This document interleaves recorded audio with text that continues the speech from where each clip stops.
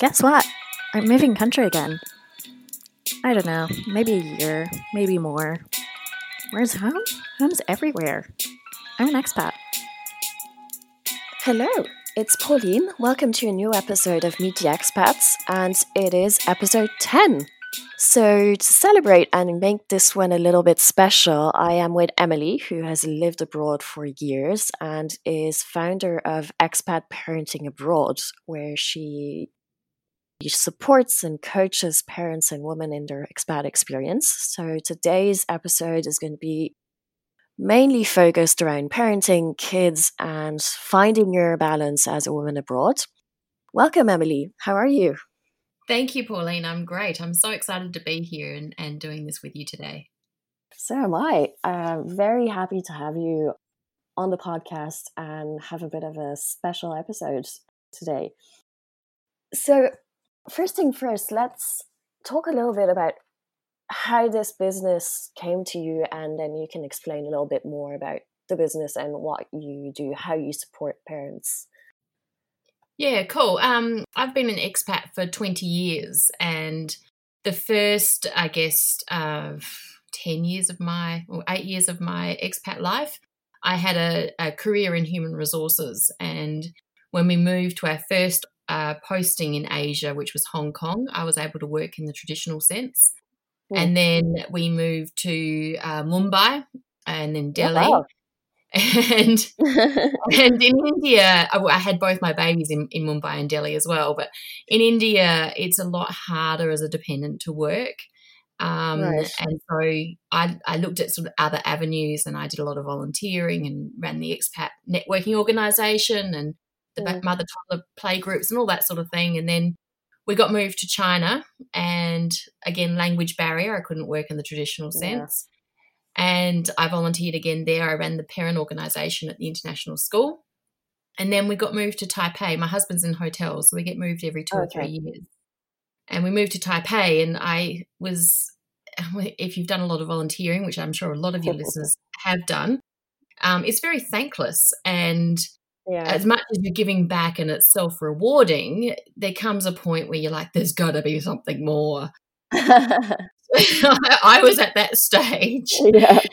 So in Taipei, unfortunately, again, I couldn't work in the traditional sense, there were a lot of volunteering opportunities.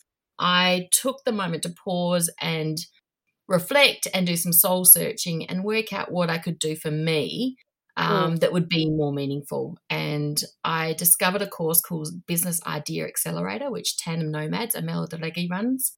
And through that, I discovered my passion is actually expat life and being a mum. So Expat Parenting Abroad was born as a result. It is great that you get to combine your passions and your experience and put it to serve others, and at the same time, get out what you need from it. Yes. And certainly with Expat Parenting Abroad, I'm taking that coaching and, capability development, that stuff that I loved about human resources, which was my career. And I'm taking my personal experience as an expat and all the volunteering I've done, and I've married the two up. And I feel so privileged that I have the opportunity to do that, because when you can work on your passions with skills that you're strong with, it's so rewarding. Absolutely. Diving deeper into expat parenting abroad, how does this work? How do you support parents? So it's changed a lot. I started providing support groups for mums who were moving for the first time, and getting them together and working through a series of themes over a period of 12 weeks. And I'd curate resources from the experts, because there's amazing experts in this space. And I'd curate resources, and then I would coach it with them on these weekly themes. So from how do you find your friends, to how do you actually settle your family, how do you create a home environment when you're living abroad, finding purpose, all sorts of different topics. And I'd curate resources and we'd coach it. And then through that, I was getting more requests for individual coaching from people who had teenagers with identity issues. When you're growing up abroad as a teenager, those things that give you a sense of identity are often fluid. And so, working with mums and coaching them through how they could support their teenager go through that process. And again, it was about curating resources from the experts and then coaching that through with the mums. For some people, it's more about, I need something more in my life. How do I discover what that is? And then more recently, and maybe it's a reflection of my own age, there's women who have had successful careers who actually want a change. And how do you go about creating change in your life? And whether it's because they've left their career behind, or they've taken a sabbatical and they want something different, or after having kids, they don't want to go back to their old career. And it's like this sort of second act when people are saying, what else is there? Yeah, I've ticked the career box now. I need something else. Yeah. So expat parenting abroad, I do a blog post every week on different topics, but I do a lot of coaching. And at the moment, I'm in the process of creating some digital courses as well around these core topics. So people can sort of work through it that way as well. So, yeah, lots of different avenues there. Exciting. Nice. So if we dig a bit deeper into a couple of teams, let's say teams with identity issues, what would be a couple of tips that you could share with the parents out there? Yeah, the one thing I have learned through all the work, my kids are 8 and 10, so I haven't got teenagers myself. Let me clarify that. So I'm doing a lot of research and a lot of learning so I can coach my clients. And the one thing I've learned is teenagers don't want you to fix things for them.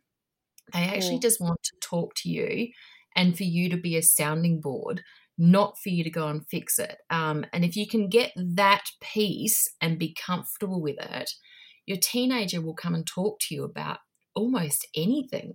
And that in itself is really powerful, and that strengthens your relationship with your teenager.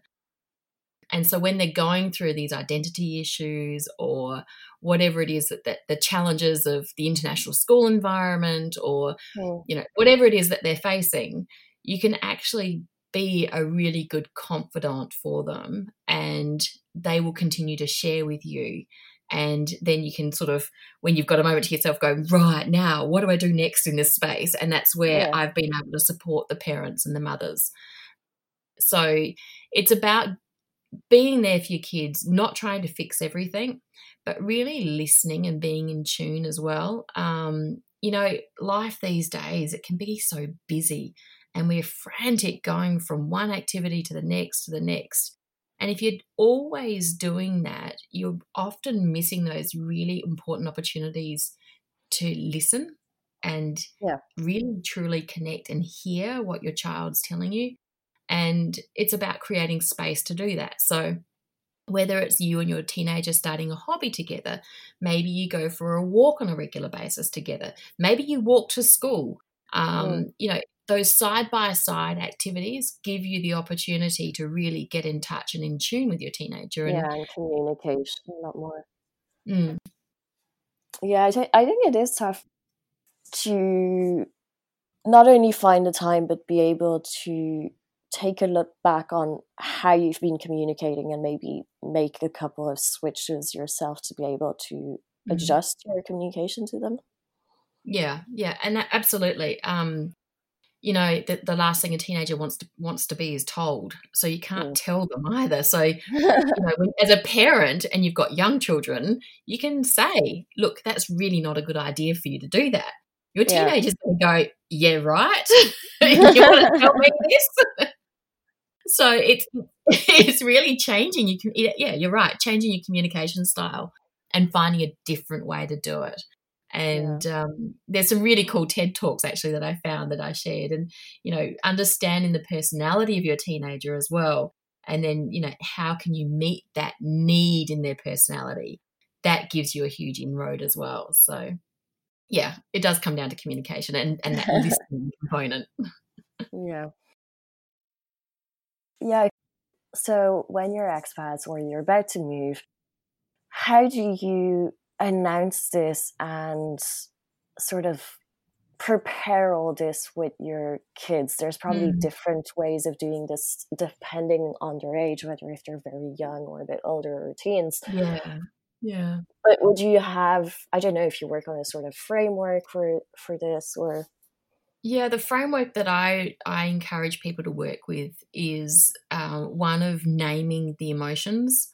Whether you've got small preschoolers, whether they're school-age kids or teenagers, the thing they struggle most with is naming what they're going through.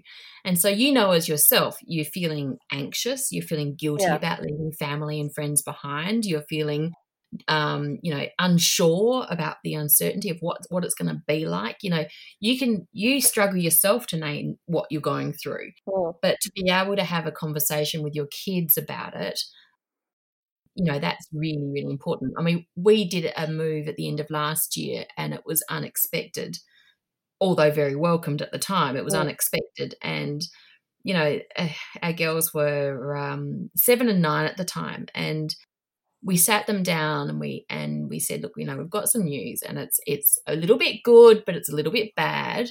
And we'll talk it through with you as to why it's both of those. And so we told them that we were moving.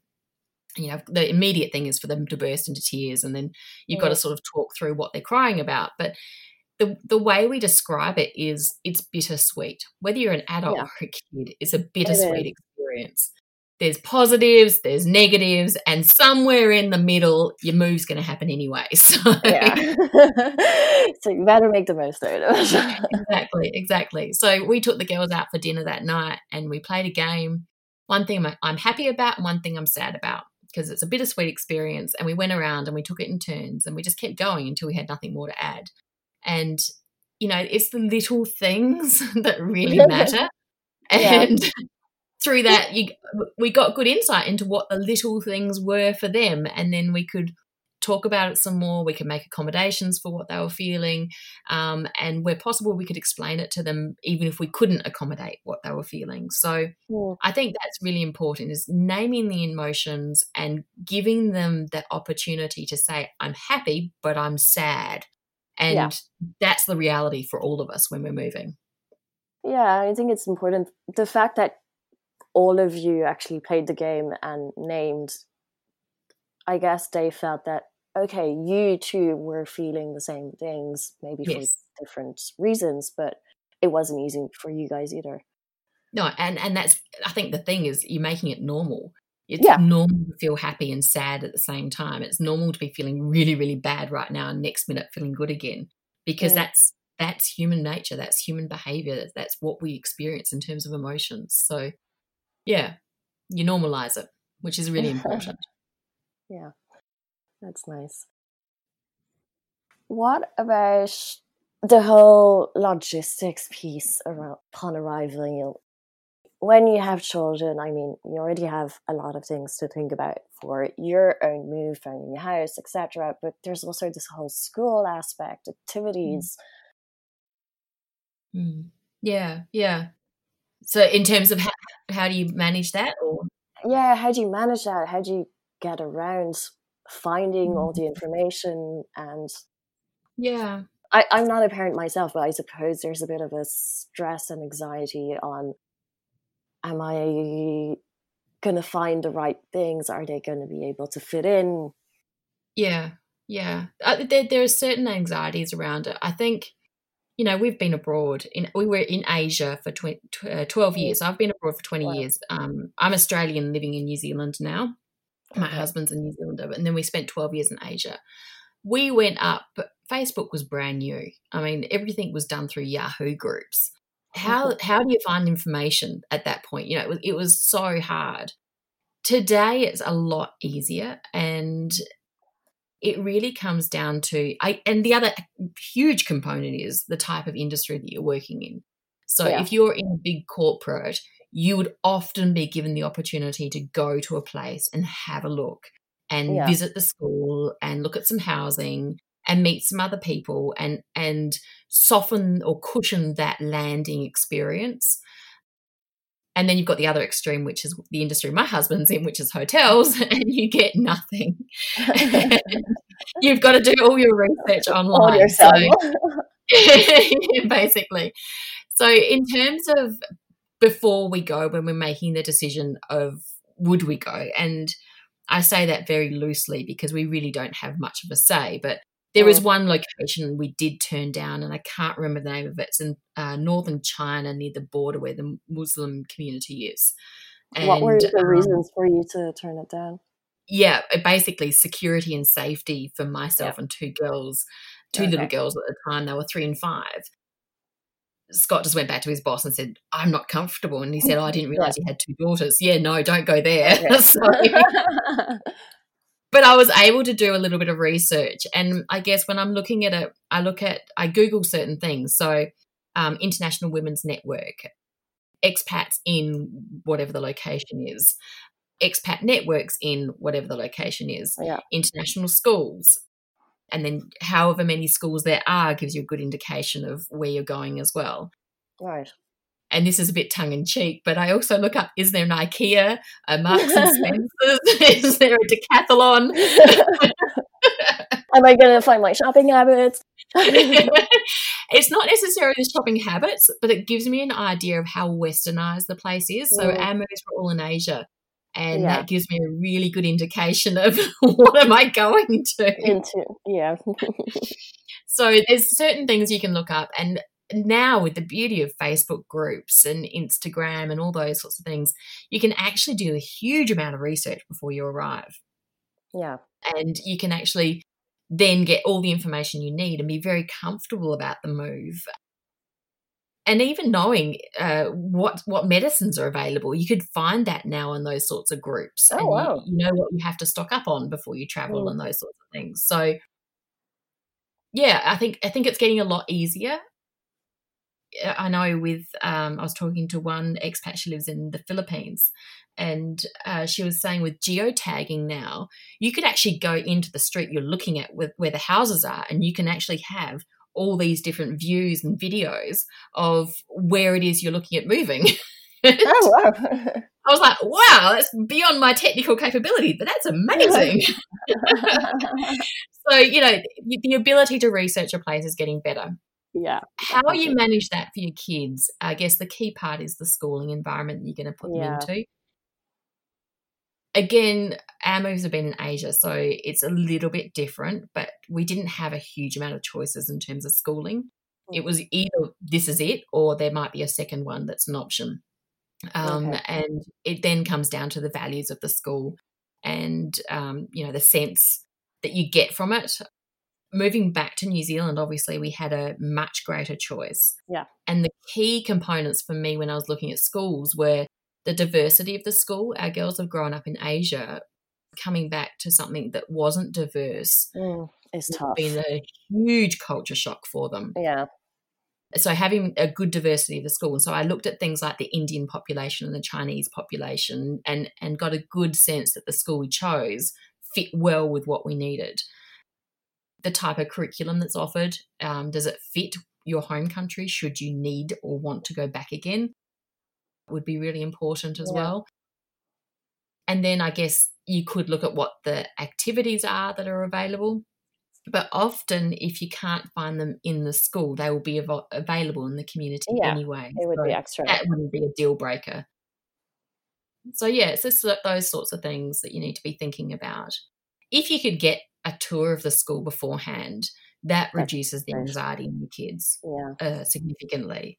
And again, our moves have been outside of the core school year. So there's been an opportunity for the girls to go and have a transition day before they actually started and be matched up with a buddy and that sort of thing. So you could always ask for that sort of thing as well if the school doesn't offer it. But, I think it's probably different if you're moving to Europe. I know some people, if they go into a city in Germany, for example, they've got a lot more options in terms of schooling. So there's probably not the same sort of pressure as well in terms of, what if it's not right? Because you could always change. well, I don't know in Asia, but in Europe, most of the time you would have, well, the places I moved to in Europe, there was always a French school if necessary. Yes. There was the French school, there was usually an American school, a local school, so you had a couple of international options there. Yeah, I think that's important. If you've got those options, then that's great, and you can actually make a good decision. Yeah. If you're lucky enough. It's not always the case. Yeah. What would be the main FAQs parents come with concerning their children? Do you know, I think the key one is, am I damaging my child? Am I hurting my child? Am I harming my child long term? That sort of thing. And, as a parent raising my children abroad and moving every couple of years, you wonder, oh, God, what am I doing? But I think, the one thing I've learned through all this is, and for those who don't know, kids that grow up in another culture are referred to as TCKs, or third culture kids. Third culture, TCKs. I've never heard that. Oh, haven't you? No. Third culture kids, or TCKs. Ruth Van Recken, and I can't remember the other guy's name, were the original sort of founders of the concept, probably 20 odd years ago, maybe, or it would be longer than that now. Yeah, a long time ago, long time ago. Okay. And I actually had the privilege of hearing Ruth talk last year in Bangkok. And, the one thing that comes through with TCKs is this amazing level of resilience. And, I was reading a book at the moment about women's brains and how they change, by Dr. Sarah Mackay. And she says, children are like orchids. You've got to give them lots of love and attention for them to flourish. But if you're lucky enough to have a kid with a dose of resilience, they're like dandelions. They'll flourish anywhere. So, the one thing you can be sure about with TCKs and expat kids is that they'll have that resilience and that adaptability and the ability to change. And I think, when you can be really secure in knowing that as a parent, all of that anxiety around what am I doing to my kid just falls away, and you can just enjoy and appreciate it for what it is. And, I've watched the girls come back from Asia, or come from Asia and move into New Zealand. And, they're so inquisitive. They don't assume anything. They don't judge anything. They just ask questions, and they want to know, they want to understand. And I think that is just beautiful in human nature. Yeah. If you can raise a child who doesn't judge and assume, and they actually really do want to know and understand the other person, then, wow, wouldn't we have an amazing world going forward? It would be lovely. But yeah, I think that's the biggest concern. The other concern that parents have is around schooling and curriculums. But again, unless they're like in the final 2-3 years of school, kids are adaptable. They will be fine. They'll find a way to they will learn. Yeah, absolutely. But yeah, I can't see the negative to raising your kids in a foreign country. I really can't. And the more I read and the more I research and the more I understand, it's just such a wonderful opportunity. And you would know yourself, Pauline. I think I turned out fine. I feel good. I feel fine. I feel happy. But I know it definitely brought me the resilience you talked about, the capability to adapt, to change, to new places, the love of travel, and the curiosity. The fact that I continued being an expat after on my own is because I grew up as an expat. I'm not sure I would have done it if I had not traveled younger. Yeah. That's really interesting, isn't it? That confidence to do it on your own. Well. There is also always that fear. I'm currently thinking of, am I going to move away again? Am I going to be able to move back to Paris, or do I have to go abroad again? Which sounds a bit scary, but I know I am capable of doing it. Yeah. And so you have the normal levels of anxiety that anyone would have facing a move, and the questions that you ask yourself. But yeah. And I sort of know the steps of, well, if I move, I know I'm going to go through this phase of excitement, this phase of low, this is what's going to happen. So I won't be surprised. There's always going to be this, okay, I can reflect. I'm feeling this. This is normal. This is why it should get better if I do this, that, or that. Yes. Yes. And it doesn't matter how many times you move, you still you have it every time. I always joke with my friends, I've become an expert in finding silver linings. It doesn't matter what situation you throw me into, I can find a good thing about it. Yeah. Which is super important when you're far from everyone. Exactly. But I think that's the other beautiful thing about expat life, and especially as a parent raising kids in a foreign country.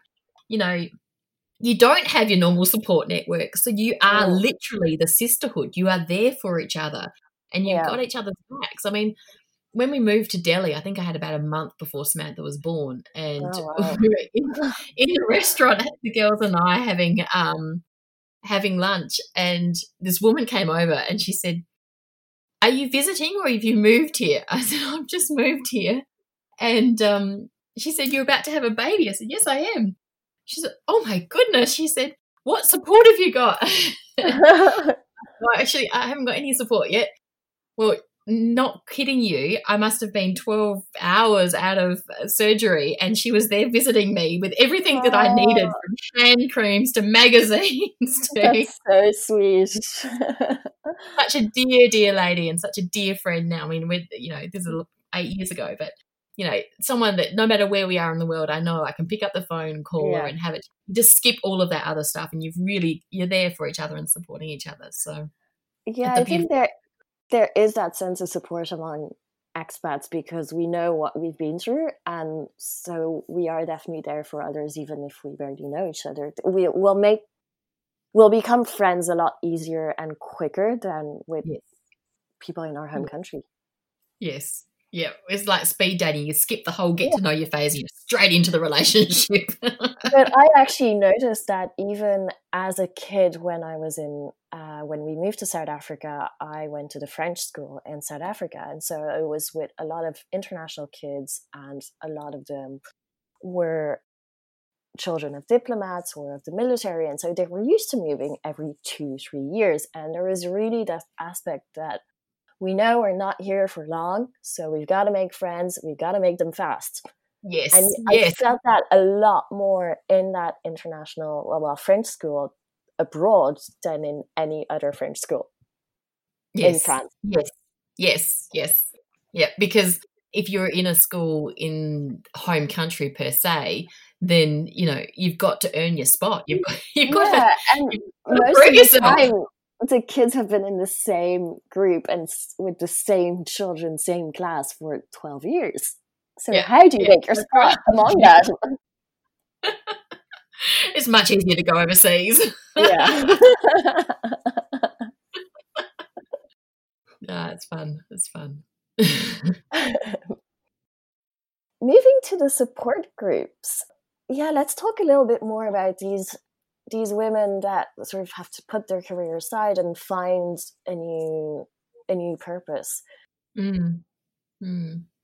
I have to say that is, I think, one of the biggest challenges of moving abroad, because and it's the old saying, that it's often the husband that has the career or the job, the higher paying job. It's not always the case, and I know I'm being very generous when I say it, but it is very common. And as women, we give up our careers because, and also, we are raising children, so it's an opportunity to be a stay-at-home mum as well. So there is a bonus. Time. Yeah. But you give up your career, you're home with the kids, and you're living in a foreign country, and you're kind of going, oh, right. It's just going to be my life. And it is very, very rewarding to get involved in the NGOs, especially if you're living in Asia. I don't know about Europe, but I know in Asia there are NGOs that are desperate for your support and your expertise and your help, and even just to be able to profile who they are with you. You know, they're desperate for it, and you can definitely do that. And it is very rewarding. I mean, I did a huge amount of work with Stop in Delhi, and they rescue women and children from trafficking, and they counsel them and then rehabilitate them into vocational training and employment.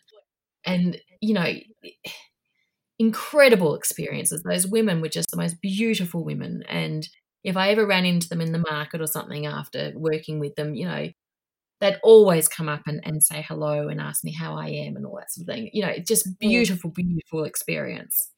And if you can find that opportunity when you're living abroad, then by all means, make the most of it. You know, it's amazing. Yeah. And if you go to an international school, you know, the parent organisation, they're desperate for your expertise. They're desperate for volunteers to get involved and, you know, really change the way things are done. And if you've got the energy and you've got the willingness, then, you know, you'll feel so rewarded doing it because you're giving back to your kids' school. Yeah. But then you get to a stage, and I'm talking, you know, we'd been abroad for 10 years by this stage, in Asia for 10 years by this stage, but, you know, you want more for yourself as well. And how do you do it? How do you find that? And I think the key is really knowing your strengths and your passions, and then being really open-minded about how you can use them. And I was so fortunate that I discovered Tandem Nomads and Amel Daragi and was able to do this business idea accelerator, because it literally changed my life. I would never think of myself as an entrepreneur, or, you know, being able to start up my own business, or, you know, I consider myself a jack of all trades, a master of none. I really didn't know what I could do. And then, you know, going through that process and then understanding the value of having a portable business, that was the game changer for me. That was what changed everything in my life. And, you know, we moved back to New Zealand pretty much unplanned and unexpected. And I was able to continue my business through the transition while setting up home here, you know, all the way through. And, you know, another really tough part of moving is those first few months when you don't know anyone and you don't know where to go to find things, and you've got this sort of free time, and, you know, God forbid you actually start to get bored, because that's when the doubt and the negative anxiety comes in. Yeah, exactly. So I was so fortunate. I had my own business, you know. I could just keep, you know, batching my blog posts and working on new ideas, and, you know, I was going for it. And actually, my coach messaged me. She said, you might want to slow down a bit. You're going to burn out. I need to keep busy. But it was the perfect opportunity to do a lot, because it's that in-between stage when you're moving. So the power in having a portable business, you know, I didn't even know that sort of concept existed until I got to Taipei and I found this. So, you know, if anyone's listening and they're thinking, oh, I wonder what else there is out there, look into building your own portable business, because it doesn't matter then where you go. It doesn't matter how long you stay in one location. It doesn't matter. You can structure around what your kids are doing. It doesn't matter if they're on summer holidays or not. You structure your own hours. You can be flexible, and you can be with them when they need you, and you can, you know, invest in yourself when they're okay, when they're independent. So, yeah, if anyone's listening and they're wondering what next, get in contact. I will tag your Instagram and the site in the comments. Go see it. I'm very passionate about this. It's just so important not to feel worthless. You know, when I look at the people, the friends and people I talk to, and that feeling of self-doubt, of worthlessness, and your self-confidence erodes, and you don't need to be that woman. You don't need to be that mother. You can do more. And, you know, the minute you can start embracing that and looking for the opportunities, your world just changes. It's really, really powerful. Yeah, it is super important to find that, you can do things. You're not reduced to just being the stay-at-home wife, mother, that there is a lot Yeah. more in your life if you want it. I mean, if you enjoy being a If you stay-at-home want, if you want. I mean, don't get do me it. wrong. Do There is it. nothing wrong. If you love shopping and if you love going out for lunch, there is nothing wrong with doing that. I'm not judging it at all. It's just that's not who I am. It's really finding what actually pleases me and being empowered to Yeah. do it, and finding that confidence that Yeah. I find great, and that a lot of we need a lot. It's something that's come up recently. I feel that we hear a lot more around the media, around empowerment, but it's nice to see Yeah. that there are really actions and there is support around this. Yes. And honestly, I wish I had have known there was sooner because, yeah, I mean, you do a lot of things. I don't regret anything I've done, don't get me wrong. And as I said, if you find that right NGO, if you find a way to use your skills and your passions, then, you know, it is so, so rewarding. Yeah. But I needed more than that, you know, by the time we got to Taipei. So when you get to places, if there's something, you go, I went to Chongqing in China, which is way out west near Sichuan. It's a second tier city. And I did not want to go and have lunch. I did not want to go shopping. I wanted to go walking. So I started a group. We called ourselves CQ Explorers, Chongqing Explorers. And there was 5 mums from school, and we would get together once a week, and I would research somewhere to go walking, and we would go and explore it. Yeah. Within a year, it was a group of 100. Oh, wow. Because we want to explore, we want to see things, Yeah. we wanted to do, and we wanted to practice our we were all learning Chinese because no one speaks English, so we wanted to practice our Chinese, and we wanted to do things, you know. So if you move somewhere and that you can't find what you want, then create it for yourself, because there will be other people in the same boat, and you know, if you can get your head around that, then you will have a wonderful experience no matter where you live in the world. Yeah, I think you start getting creative a lot more. The more you move, you just start thinking out of the box and doing things a lot more. Absolutely. Trying new activities you had never thought about. I did aerial yoga in Taipei for a while. That was fun. Yeah, I tried that and loved it. I mean, South Africa, I had, as a kid, you had to do rugby. Girl or guy, everyone had to go to rugby. Yes. I don't think my parents had ever expected that they would have to pay for rugby lessons for their daughter. You should ask them what their views were on that. Great. There is one question I wanted to ask you. With all your travels, I mean, you're 12 years in Asia, plus New Zealand. What's a song that represents a little bit of your experience, your journey? Or one specific one? Yeah. Okay, so if I had to choose a song that represents me, and it's one I've come across recently, and it's I've Had a Life That's Good, and it's from the TV series Nashville. And it's basically, you know, at the end of the day, if I've got my family and I've got the grace of Lord watching over me, then, you know, I've had a life that's good. And I think, you know, if you can embrace that, then it doesn't matter where you live, you'll be happy. But then I had another song in my head, which is, if I think about myself as a parent and a mother of 2 daughters, it's Jason Mraz's Have It All. And, you know, I wish for my daughters to have it all, no matter, you know, their worst day, be today's best day, but, you know, be the worst day of their future, you know. Yeah. That if you could want something for your daughters, you want them to have anything they've dreamed of. And so it's those 2 songs. I couldn't decide between them, sorry.